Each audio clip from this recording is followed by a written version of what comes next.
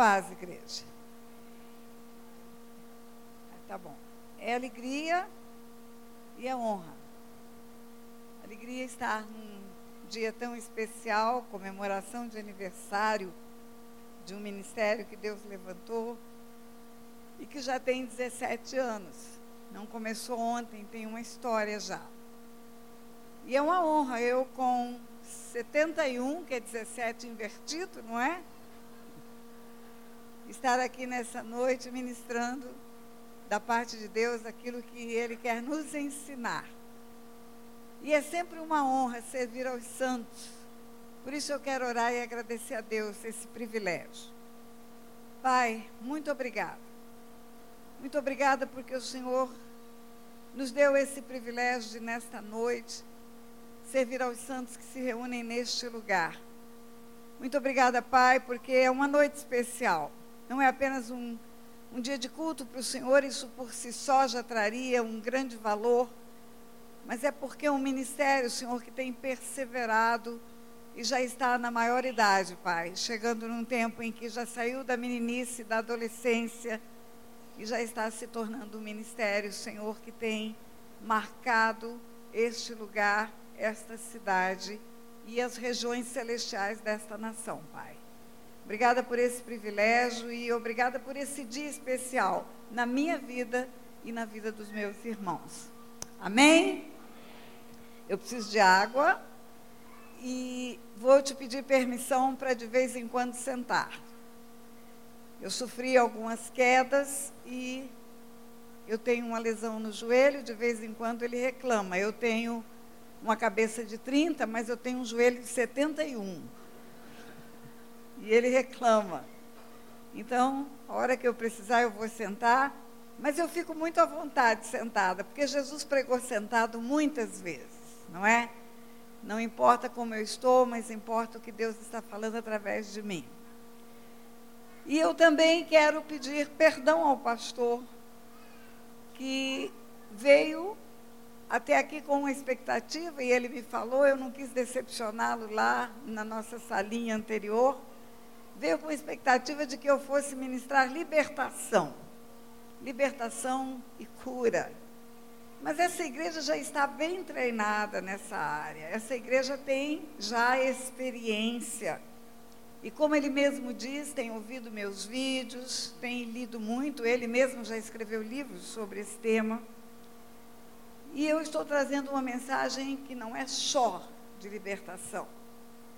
Eu acordei nessa manhã com um coração pulsando muito forte dentro de mim. Inclusive, se você for para o meu canal oficial no YouTube, você vai ver uma breve mensagem de 10 minutos que eu fiz na manhã de hoje. Hoje é o dia da ressurreição. É comemorado o dia da ressurreição. É o terceiro dia. E eu acordei com muita vontade de falar nos 3 dias. E de falar no que vem depois do terceiro dia. E é disso que eu quero falar com você. O primeiro dia, na verdade, começou na véspera. O dia da crucificação começou na noite anterior.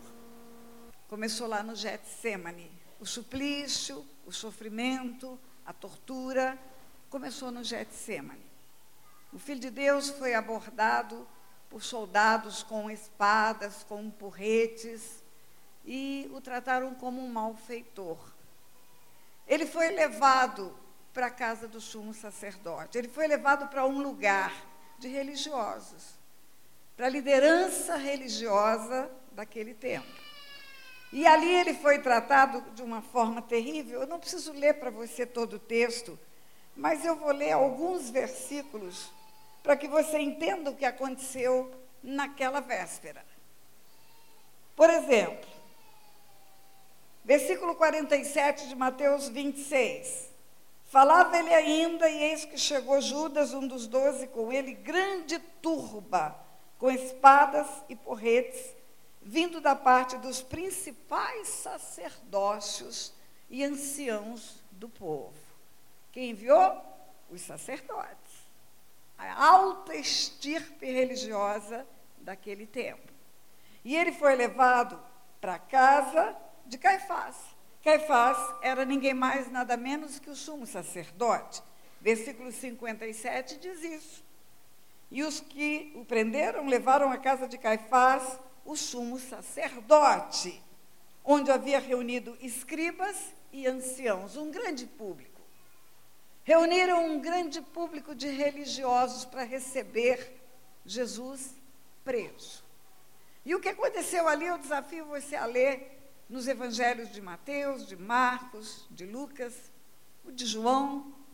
Você vai ver, por exemplo, no versículo 67 de Mateus 26, que lhe cuspiram no rosto, lhe deram murros e o esbofetearam. Isso durante a noite. Por que ele foi abordado por uma turba com um porrete, espada e com tochas? Porque era noite. Porque era noite. E pelas leis daquele tempo, não podia prender ninguém depois que o sol se punha.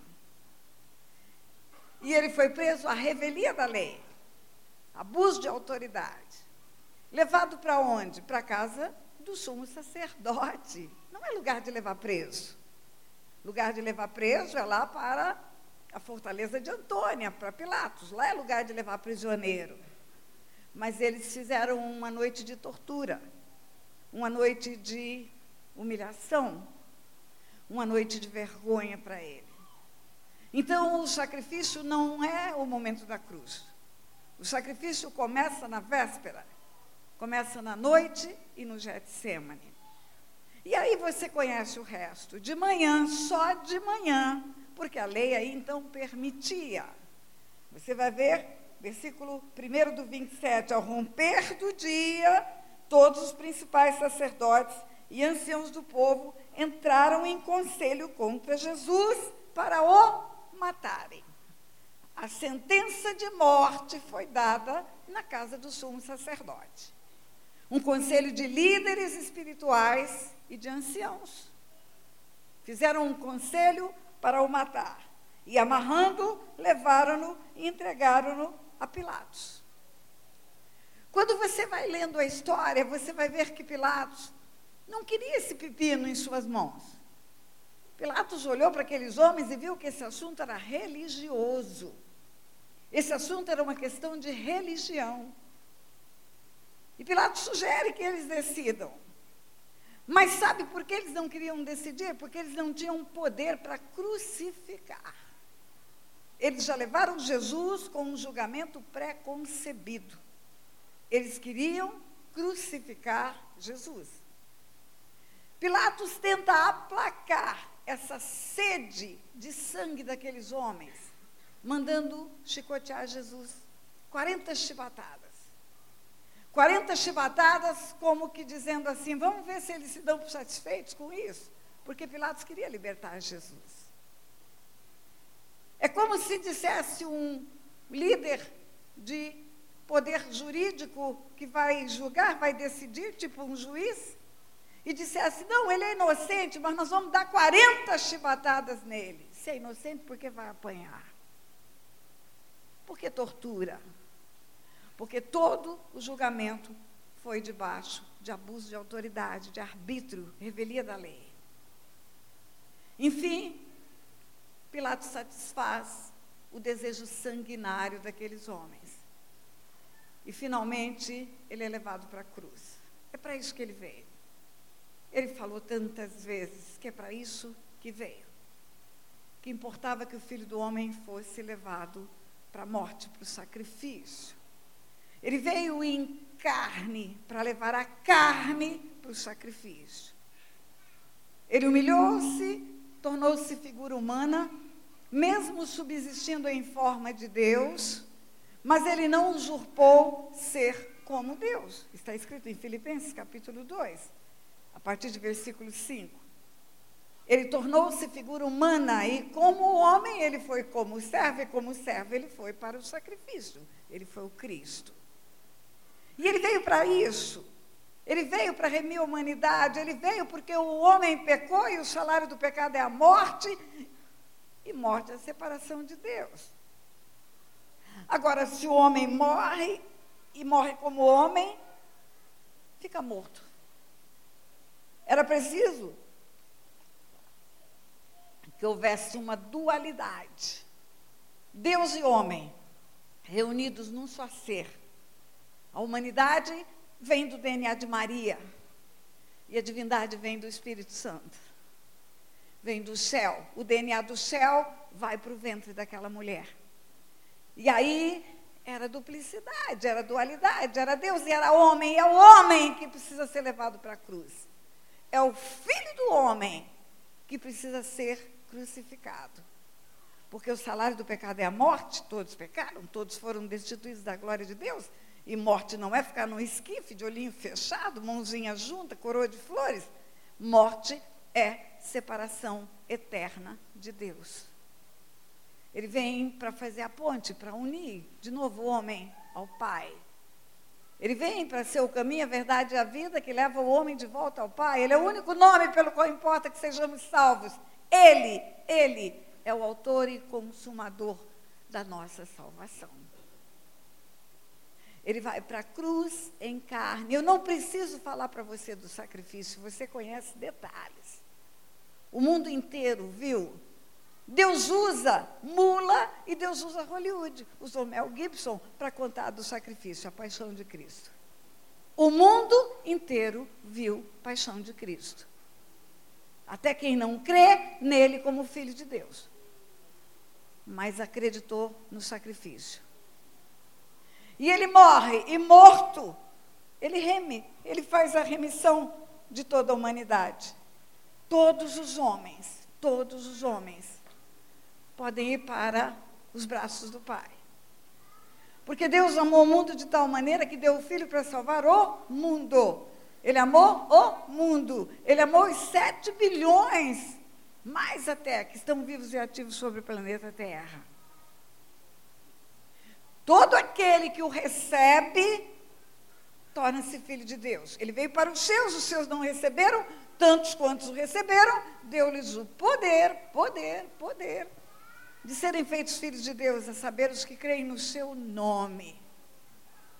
Gálatas 4, a partir do versículo 4, diz assim: vindo a plenitude do tempo, Deus enviou o seu Filho, nascido de mulher, nascido sob a lei, para resgatar os que estavam debaixo da lei, a fim de que recebêssemos a adoção de filhos. E porque vós sois filhos, Deus enviou ao vosso coração o Espírito do seu Filho, que clama, Abba, Pai. De sorte que não sois mais servos, mas sois filhos. A fim de que, com a finalidade de que nós voltássemos a ser filhos. Perdemos o DNA de filhos com o pecado. Perdemos. O homem formado à imagem e semelhança de Deus, lá no Éden, tinha o DNA de Deus. Perdeu quando optou ouvir o diabo. Quando optou pecar, morreu. E a morte é perda do DNA de Deus. Separou do Pai. Quando Jesus oferece a sua vida na cruz e vem por amor do Pai à humanidade, Ele possibilita essa adoção, possibilita que o homem volte a ser filho. Todos os caminhos levam a Deus, não tenha dúvida disso. Até o satanismo leva a Deus. Mas só tem um caminho que leva ao Pai. Eu sou o caminho, a verdade e a vida, ninguém vem ao Pai, ao Pai, ao Pai, ao Pai, senão por mim. Só um caminho te faz filho. Só. O resto vai te levar para um julgamento, um justo juiz. Um tribunal, Supremo Tribunal do Universo. O Pai é o justo juiz, é o legislador, o Filho é o advogado, o Espírito Santo é fiel testemunha e Satanás é o acusador. É a promotoria. Todos vão passar por esse tribunal. Mas aqueles que o recebem tornam-se filhos. Não vão chegar no tribunal. Vão ouvir: vinde benditos do meu Pai, para o reino que vos está preparado desde antes da fundação do mundo. É outro papo. É outro papo. Ele morreu por isso. Ele morreu por isso. Agora presta atenção. Só morreu o corpo. Só. O espírito não. Morreu a carne, morreu a parte que foi doada por Maria. Só. Porque está escrito isso, primeira epístola de Pedro, capítulo 3, diz assim: pois também Cristo morreu uma única vez pelos pecados, o justo pelos injustos, para conduzir-vos a Deus, morto sim na carne, mas vivificado no Espírito. O que morreu naquela cruz é só a carne, é só o corpo, porque Deus não morre. O Espírito, que era divindade, nunca morreu.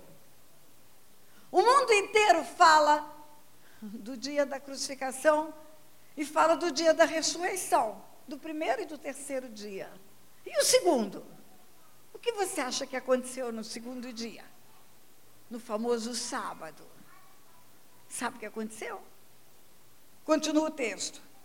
18 e 19 de primeira epístola de Pedro, capítulo 3. Também Cristo morreu uma única vez pelos pecados, justo pelos injustos, para conduzir-vos a Deus, morto sim na carne, mas vivificado no Espírito, no Espírito, foi e pregou aos espíritos em prisão. O quê? Ele foi às regiões inferiores da terra.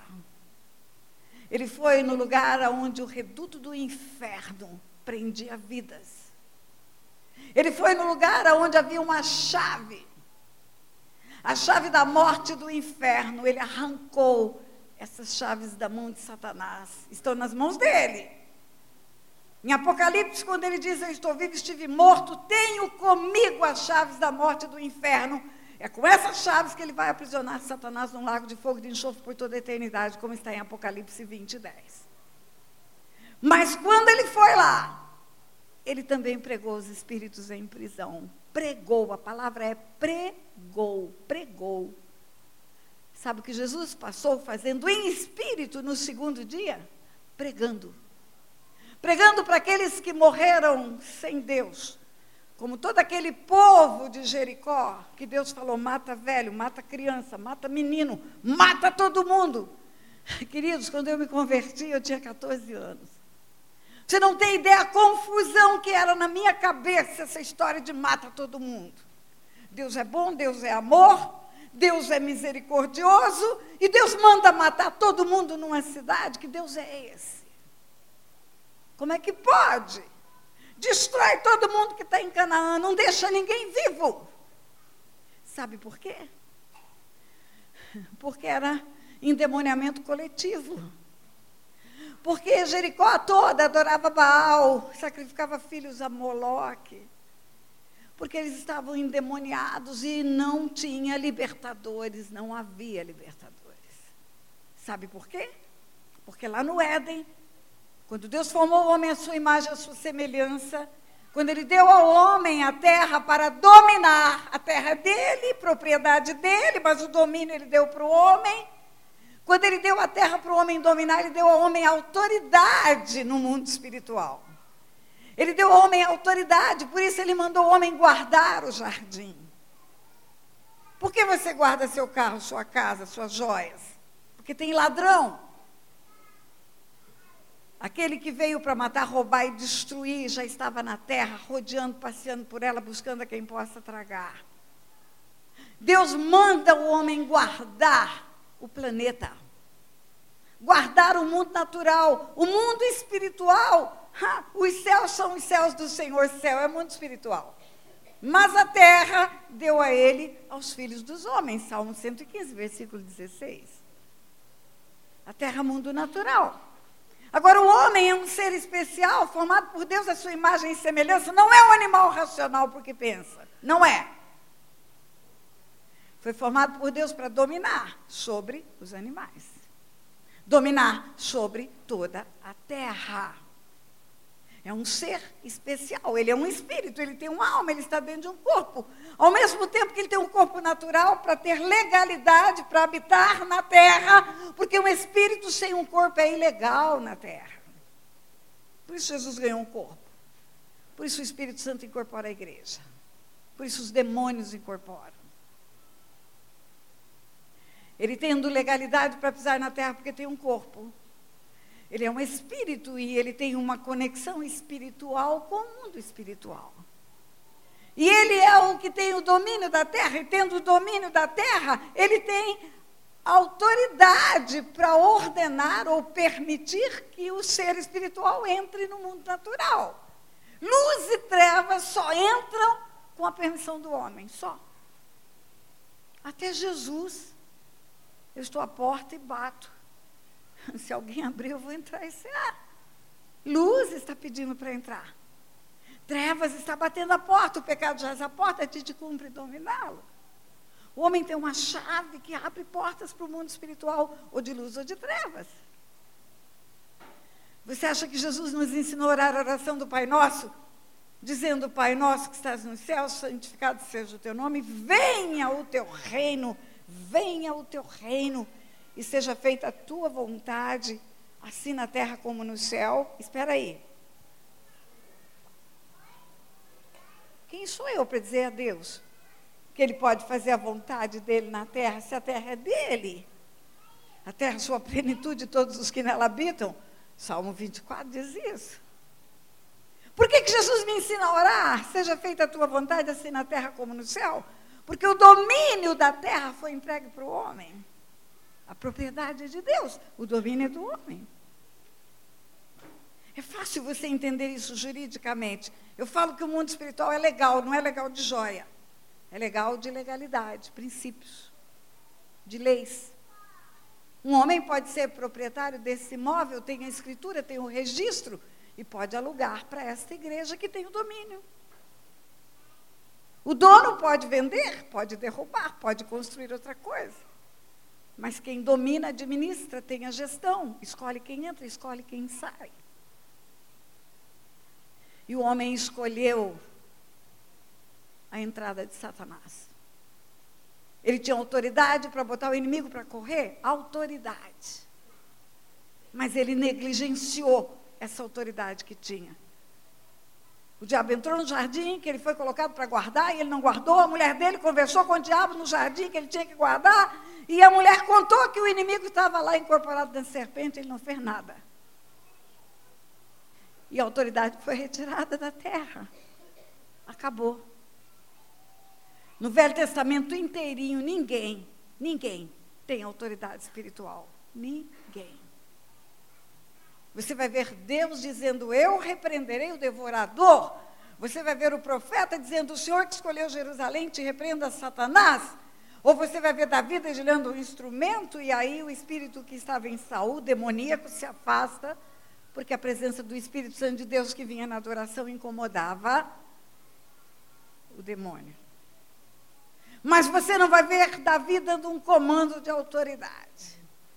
No Velho Testamento inteiro, ninguém tem autoridade para expulsar demônio. Por isso Jericó inteiro está endemoniado. E por isso Jericó inteiro precisa ser exterminado da face da terra.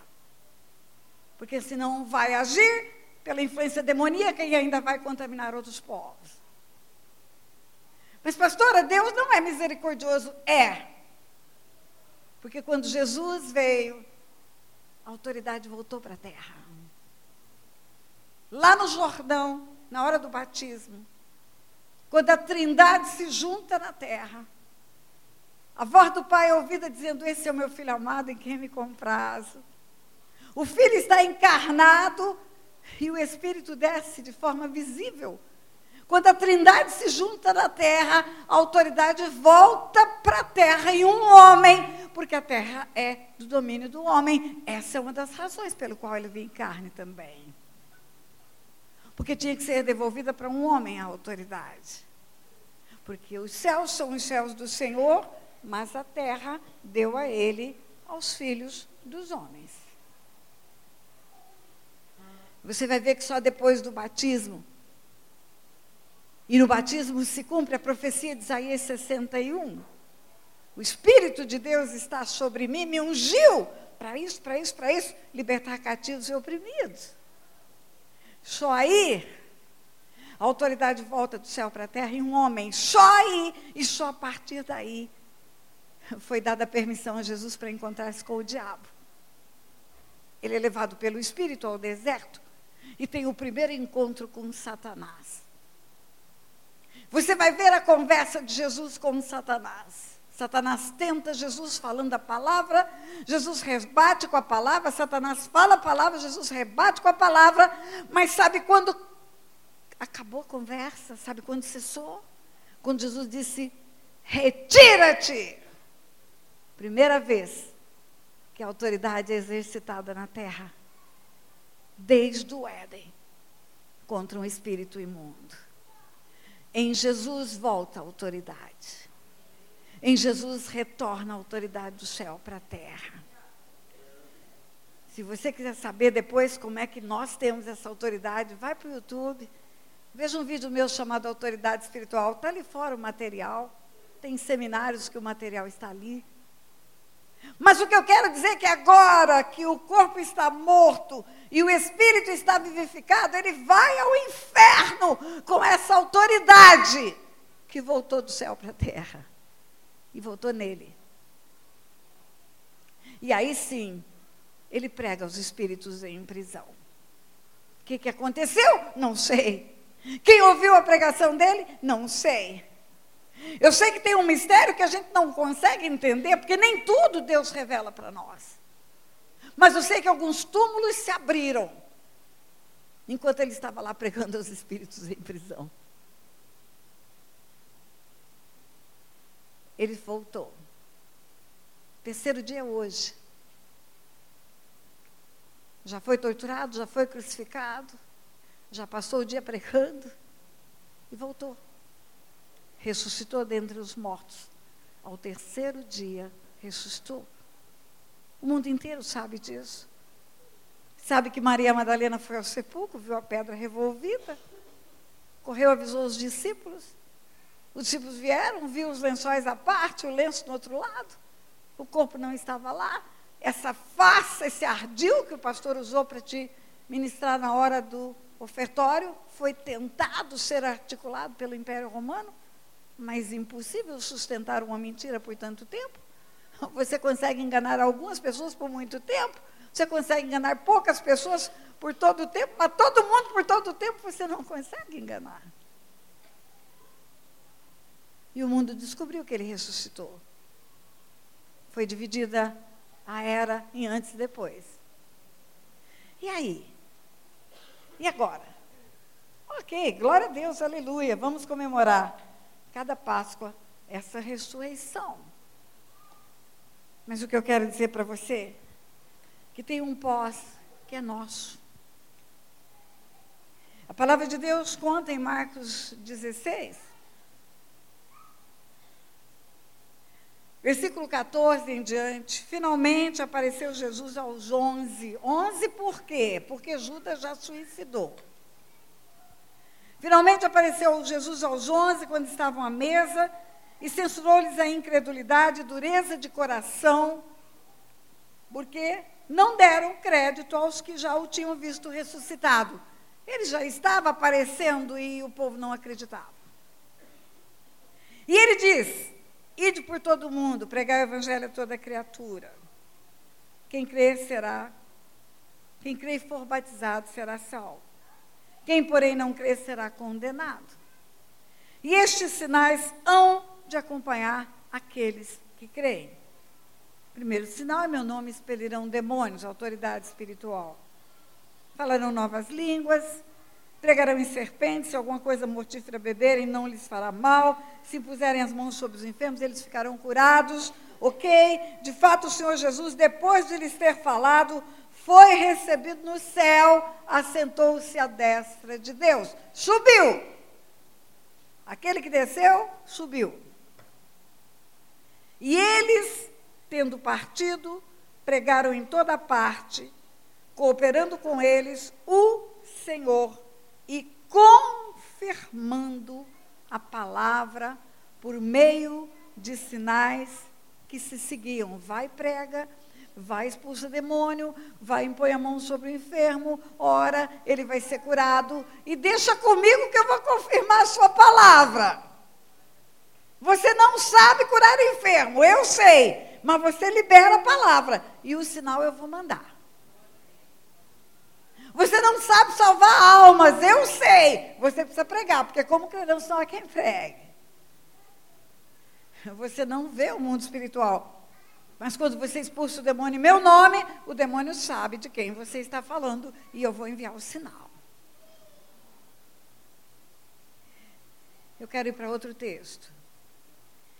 Eu quero dizer para você que todos os discípulos que andaram com Jesus, e ele tinha muitos discípulos, ele tinha multidões que o seguiam.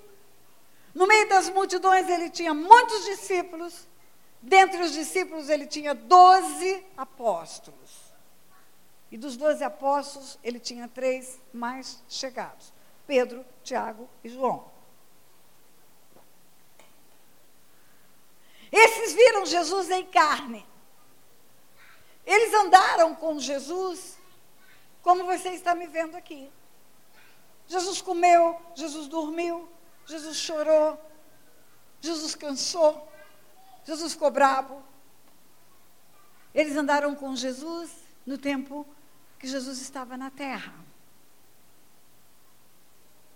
Quando Jesus terminou a missão dele, prestes a ir para a cruz, ele orou a oração que conhecemos como oração sacerdotal. E nessa oração tem uma frase: glorifica-me com a glória que eu tinha antes da fundação do mundo. Glorifica-me com a glória que eu tinha antes da fundação do mundo. Que glória é essa? Subsistia em forma de Deus glorificado, mas humilhou-se, tornou-se figura humana. Como é que era antes de tornar-se figura humana? Como era o Cristo glorificado? Ou o Filho de Deus glorificado, que ainda não era o Cristo? Antes da vinda dele ao mundo, tem alguém que viu ele glorificado. Daniel. Capítulo 9 de Daniel conta, capítulo 10, aquele jejum de 21 dias à margem do rio Tigre, ele viu Jesus, porque a figura que ele narra é a mesma figura que João viu na ilha de Patmos. Alguém com vestes talares, branco, puríssimo, olho como chama de fogo, voz como de muitas águas ou de multidões, e uma luz mais resplandecente que o sol. Como é que é a glória dele? Ele tem uma luz mais resplandecente que o sol. João, eu disse que ele tinha muitos discípulos, 12 apóstolos, 3 mais chegados, Pedro, Tiago e João. João íntimo, andava junto, era o discípulo amado, andou com ele 3 anos, viu tudo, falou com ele, mas quando o viu glorificado na ilha de Patmos, caiu como morto. Eu vi um com olhos como chama de fogo, pés como bronze polido, voz como de muitas águas, e uma luz mais resplandecente que o sol. E quando eu vi, eu caí como morto. O Cristo glorificado tem uma glória tão grande, tem uma majestade tão grande, que o homem, se chegar perto dele, o homem natural vai cair como morto, vai desmaiar. É por isso que ele despiu-se da sua glória. Porque ele não poderia ensinar, não poderia caminhar com os discípulos, não poderia deixar o legado que deixou. O homem não suportaria ficar debaixo dessa glória. Mas tem uma terceira aparição dele glorificado.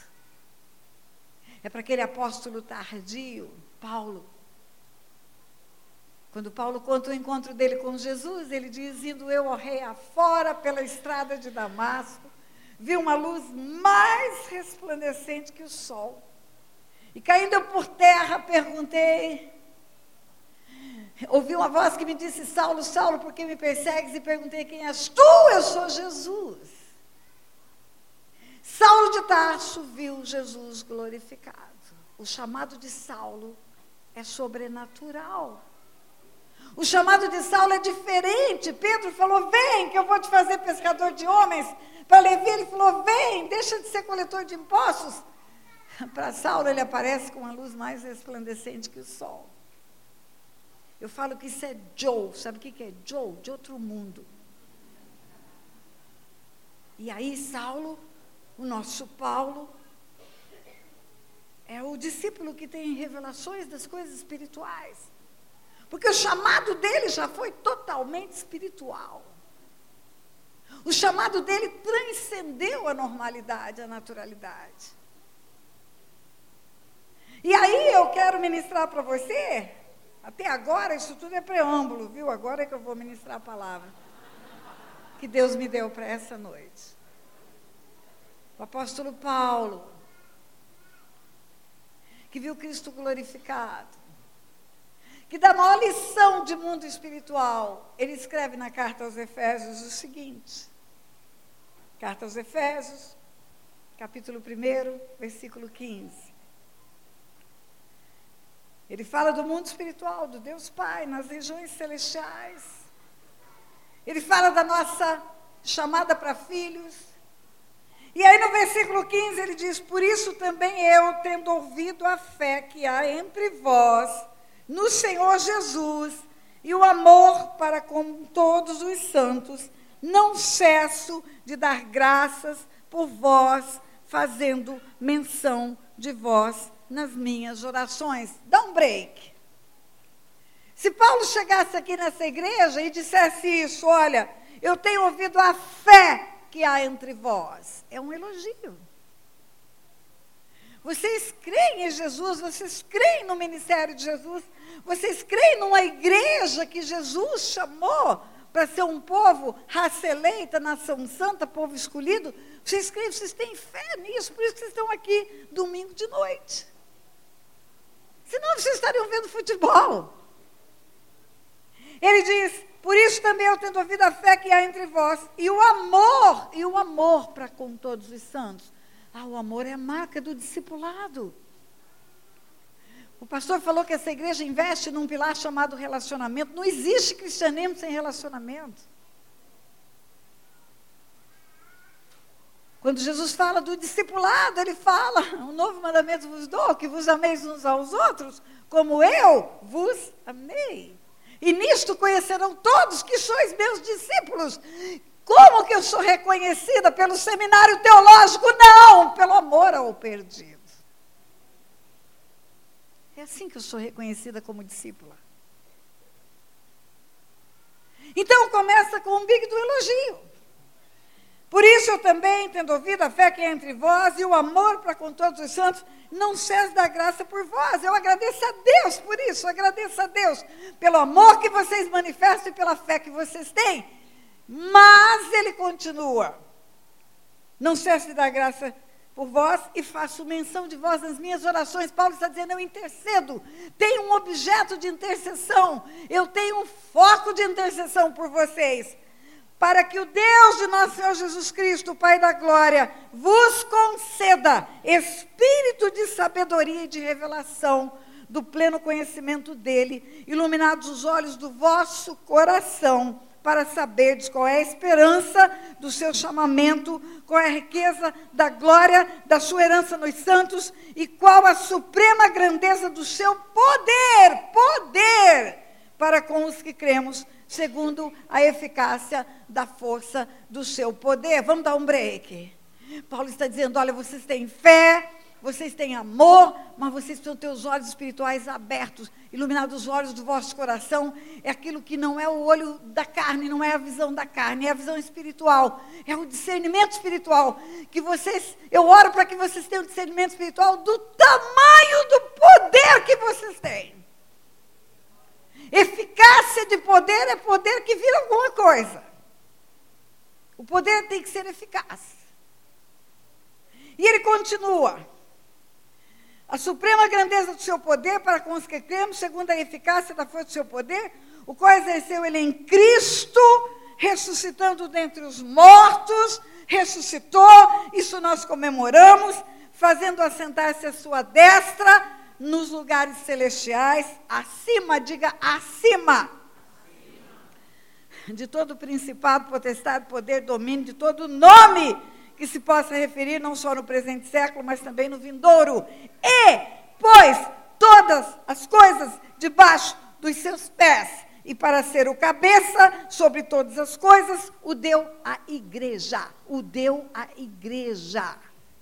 a qual é o seu corpo, a plenitude daquele que a tudo enche todas as coisas. Sabe o que Paulo está dizendo? Olha, vocês têm fé, vocês têm amor, vocês ainda não descobriram só o tamanho do potencial que vocês têm. Vocês não descobriram que aquele que foi para a cruz, que morreu, que comprou vocês pelo sangue, que foi ao inferno, que pegou os espíritos em prisão, que ressuscitou, que hoje está glorificado à destra do Pai, é o cabeça de um corpo que é você. Você já viu uma pessoa com derrame? A doença fica aqui e o resto do corpo não mexe. Ela fica toda travada. Teve um AVC, tem uma cabeça desconectada do corpo. Mas se a cabeça estiver conectada com o corpo, fala, vai lá a mão. E a mão estica e bebe a água. Vai lá, pega o sapato, senta. Jesus está à destra do Pai, glorificado. Todo-poderoso. Quando Ele ressuscita dentre os mortos, Ele fala, toda a autoridade me foi dada no céu e na terra. Filipenses capítulo 2, a partir do versículo 5, quando fala que Ele subsistiu em forma de Deus, não usurpou ser como Deus, tornou-se figura humana, humilhou-se, foi para a cruz. Aí o Pai diz que por causa disso, o Pai o exaltou sobremaneira. Ele deu um nome que é sobre todo nome, acima, diante do qual todo joelho se dobrará e toda língua confessará que Ele é o Senhor. O Senhor, em grego, é Kyrios. Kyrios é a maior autoridade do universo. Você tem uma cabeça que é a maior autoridade do universo. E você tem uma cabeça que confirma com sinais e maravilhas aquilo que você diz e faz. Você tem uma cabeça que está torcendo para que você faça alguma coisa, para Ele dizer sim, amém. E vai acontecer aquilo que você fala. Essa igreja tem um ministério profético, tem um Senhor no céu que está esperando você profetizar.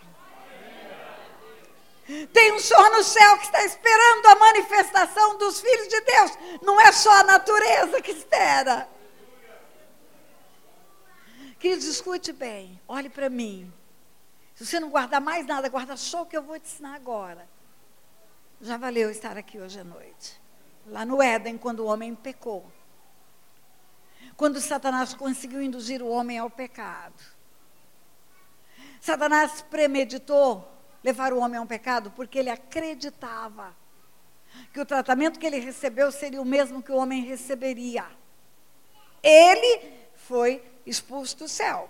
Primeira parte. Segunda parte. Condenado irremediavelmente a um lago de fogo e de enxofre por toda a eternidade. Primeira parte da sentença, separou de Deus. Segunda parte da sentença, preso num lago de fogo e de enxofre. O que vai acontecer quando chegar o que se cumprir em Apocalipse 20, 10? Ele sabe que vai chegar. Tanto sabe que cada embate de demônio com Jesus, ele falava, vieste atormentar-nos antes do tempo? Ele sabe que tem um tempo de ir para a cadeia. E aí, quando ele leva o homem ao pecado, ele acreditava que Deus daria o mesmo tratamento para o homem. Primeiro, sai da minha presença. E segundo, um lago de fogo e de enxofre por toda a eternidade. E qual não foi a surpresa do diabo? Que ao invés de Deus falar do lago do fogo e de enxofre e dizer, eu tenho as chaves onde eu vou te prender, ele disse, da barriga da mulher nascerá o que pisará a cabeça da serpente. É. E ele falou de quem? Ele não falou só de Jesus. Ele falou de filhos e filhas que ele teria na face da terra. E que nasceriam da barriga das mulheres, porque é o único portal legal para vir um espírito para a terra que se torna filho de Deus. É barriga de mulher. Ele estava dizendo que viria homens nascidos de mulheres, mulheres nascidas de mulheres, que entregariam a vida para Jesus e tornar-se-iam filhos de Deus. Ele veio para os seus não receberam tantos quanto receberam deles o poder de serem feitos filhos de Deus, a saber os que creem no seu nome. Quero trazer à sua memória um texto bíblico. Depois que escolheu 12, ele escolheu outros 70, que foram de aldeia em aldeia, de cidade em cidade, pregando o evangelho do reino. E quando voltam os 70, possuídos de alegria, surpreendidos porque tinham autoridade espiritual e nem sabiam que tinham. Eles dizem, Senhor, em teu nome os demônios se nos submetem. Senhor, em teu nome os demônios se nos submetem. Resposta de Jesus para eles. Lucas 10, 17. Eu vi a Satanás caindo do céu como um relâmpago. E eis aí vos dei autoridade para pisardes serpentes e escorpiões. Eis aí vos dei autoridade para pisardes serpentes e escorpiões. Qual foi a profecia do Éden? Da barriga da mulher nascerá aquele que pisará a cabeça da serpente. Todo filho de Deus tem autoridade para pisar a cabeça da serpente. Sabe só o que falta? Exercitar essa autoridade. Falar, declarar, executar. O poder de Deus está com a igreja, é o corpo. É o corpo. A palavra de Deus diz que ele, tendo feito o único sacrifício, assentou-se à destra de Deus. Está aguardando, a palavra é aguardando. Tem texto bíblico que diz esperando, versão bíblica que diz esperando que os inimigos sejam postos debaixo dos seus pés. Aguardando, esperando. Isso está em Hebreus, capítulo 10, versículo 12. Jesus, porém, tendo oferecido para sempre um único sacrifício pelos pecados, assentou-se à destra de Deus, aguardando. Daí em diante, até que os inimigos sejam postos debaixo dos seus pés. O pé está onde? Na cabeça?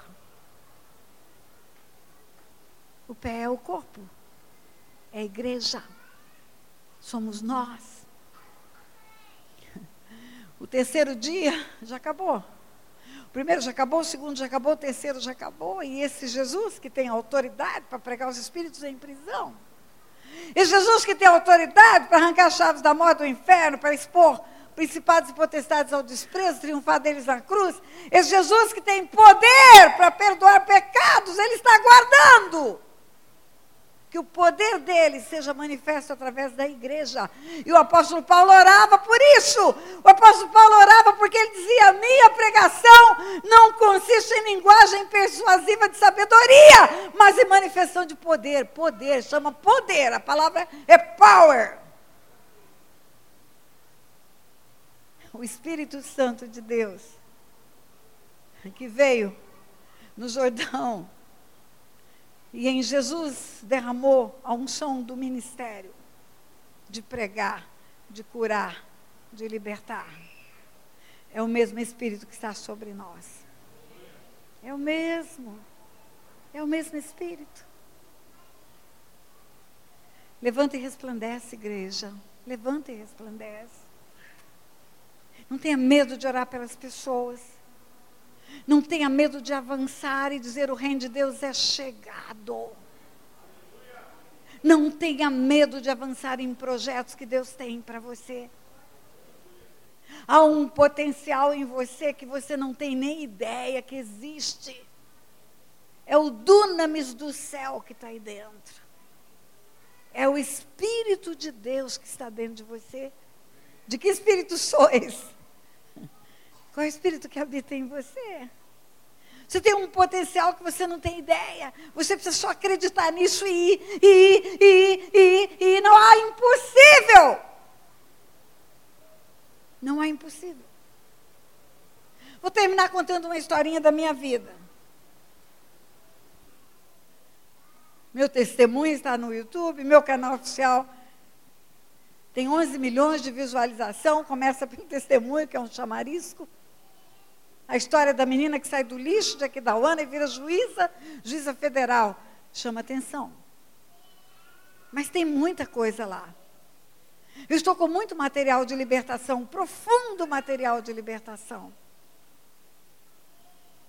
Quando eu era professora, começo da minha história profissional, jovem ainda, eu sonhava em ser professora, porque como aluna eu fui muito maltratada. O fato da minha mãe usar drogas e meu pai ser um homem que abandonou e muito promíscuo, me deixava vulnerável. E o abuso acontecia até por parte dos professores. Abusada sexualmente com 9 anos de idade, pelo homem que vendia drogas para minha mãe. E eu sonhava em ser professora porque eu era maltratada por causa dos problemas que eu tinha. Eu não conseguia fazer tarefa porque eu não tinha pai para ajudar e a mãe drogada em cima de uma cama. Eu ia suja para a escola porque eu não tinha mãe para falar troca a blusa, derramou café. E eu, quando comecei a compreender isso, e foi pela instrumentalidade do pastor Otto, que começou a dizer para mim, você não é burra, você é uma menina que não teve oportunidade de estudar, não teve pai, não teve mãe, vamos para a escola. E eu fui estudar depois de casada. E eu, quando fui fazer concurso para juíza, já era avó. Eu sou bisavó hoje. Mas eu falava, eu queria ser professora. Porque eu sei que um aluno problema, não é um aluno problema, é uma criança que tem problemas. Que foi abusada sexualmente, que foi rejeitada, que foi abandonada. Ela precisa ser cuidada. E aí a primeira oportunidade que eu tive, eu fiz o curso de magistério. E eu comecei a dar aula numa cidade pequena, chamada Guia Lopes da Laguna, muito pequenininha, tinha uma rua só. E os meus alunos do ginásio, ensino fundamental, ficavam na única praça que tinha na cidade, fumando, jogando conversa fora, falando bobagem, sem perspectiva nenhuma. E eu me via neles como eu era uma pessoa sem perspectiva. E eu pensei, Deus, eu preciso fazer alguma coisa por eles. E eu tive uma ideia. Fiz 2 times, um de vôlei e um de futebol. Pegar meninos e meninas. É fácil, você só precisa de rede e bola. O ginásio já tem o piso da quadra, futebol de salão, voleibol, só precisa de rede e bola. E eu fiz 2 times, e aqueles times começaram a ser treinados. E eles começaram a ganhar todos os embates, todas as partidas. E eles ganharam, e eles ganharam, e eles ganharam das outras salas, das outras turmas, de todo mundo. Aqueles meninos que não tinham pai, não tinha mãe, não tinha ninguém para cuidar, começou a ganhar dos outros que tinha, e daqui a pouco ganham das outras escolas, e começaram a ser conhecidos como times de valor. As medalhas, as taças, até que começamos a sair da cidade, fazer campeonatos em outras cidades. Chegou ao ponto de irmos para uma cidade que tinha quartel do exército. E aqueles meninos eram tão bons que, ao invés de levarem meninos para jogar com eles, levaram soldados do exército. Eles eram meninos de 13, 14 anos. Eu olhei para o Otto e falei, você vai jogar hoje, vai ter que ajudar os meninos. Eles ganharam lá, ganharam dos soldados. Em resumo, eles foram vencedores em todas as batalhas, invictos. O tempo passou. Eu era uma jovenzinha de 20 e poucos anos, talvez nem 20. Agora existe um negócio chamado rede social, é fácil você encontrar pessoas. E eles me acharam. Eles me acharam pelos vídeos, eles me acharam pelas redes sociais. Fizeram um grupo no WhatsApp, os alunos da professora Tânia, aluninhos da professora Tânia. A professora Tânia tem 70 e a média de idade deles é 50. Fizemos um encontro lá na cidade, Guia Lopes da Laguna, em Mato Grosso. E foi um dia especial, foi um dia de churrasco e testemunho, cada um contando a sua história. E aí eu fui surpreendida, porque eles diziam, olha, professora, a senhora não tem ideia o que a senhora representou na nossa vida, a senhora não tem ideia, a gente descobriu que tinha valor. Eu comecei a tomar gosto pelo estudo, porque só jogava se tirasse nota boa. Eu comecei a tomar gosto pelo estudo, hoje eu sou engenheiro, e o outro eu comecei a tomar gosto pelo estudo, hoje eu sou advogada, e o outro hoje eu sou isso, e todo mundo estudou, formou, virou alguma coisa, e tudo começou com 2 times, um de vôlei e um de futebol. E eu escutei com o ouvido atento e o coração saltando aqueles testemunhos.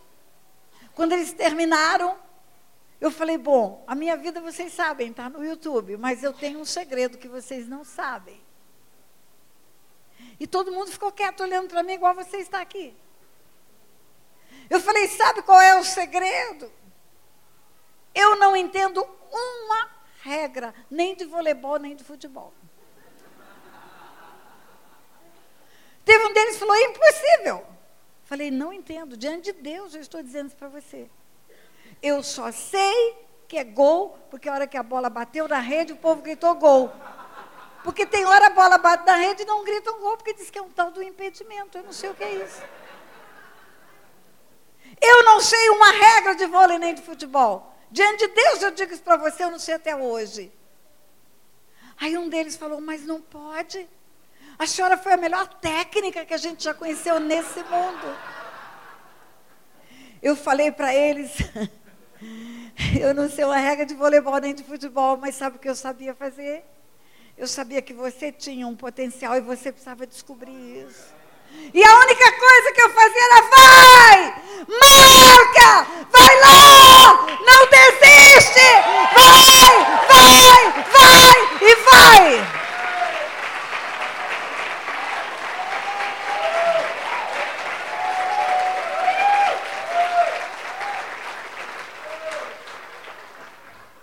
É isso. Jesus está dizendo, vai. Tem um espírito dentro de você que você não tem ideia. Tem um poder que você não tem ideia que está ao seu dispor.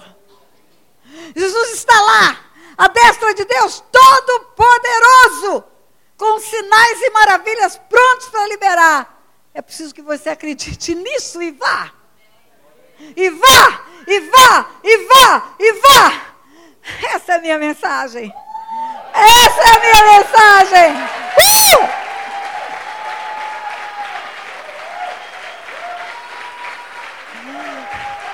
Fica em pé, igreja. Pastor, vem orar. Vem orar por esse povo. Vem orar para que eles descubram a grandeza do chamamento deles. Para que eles descubram a eficácia da força do poder, pastor. Aleluia.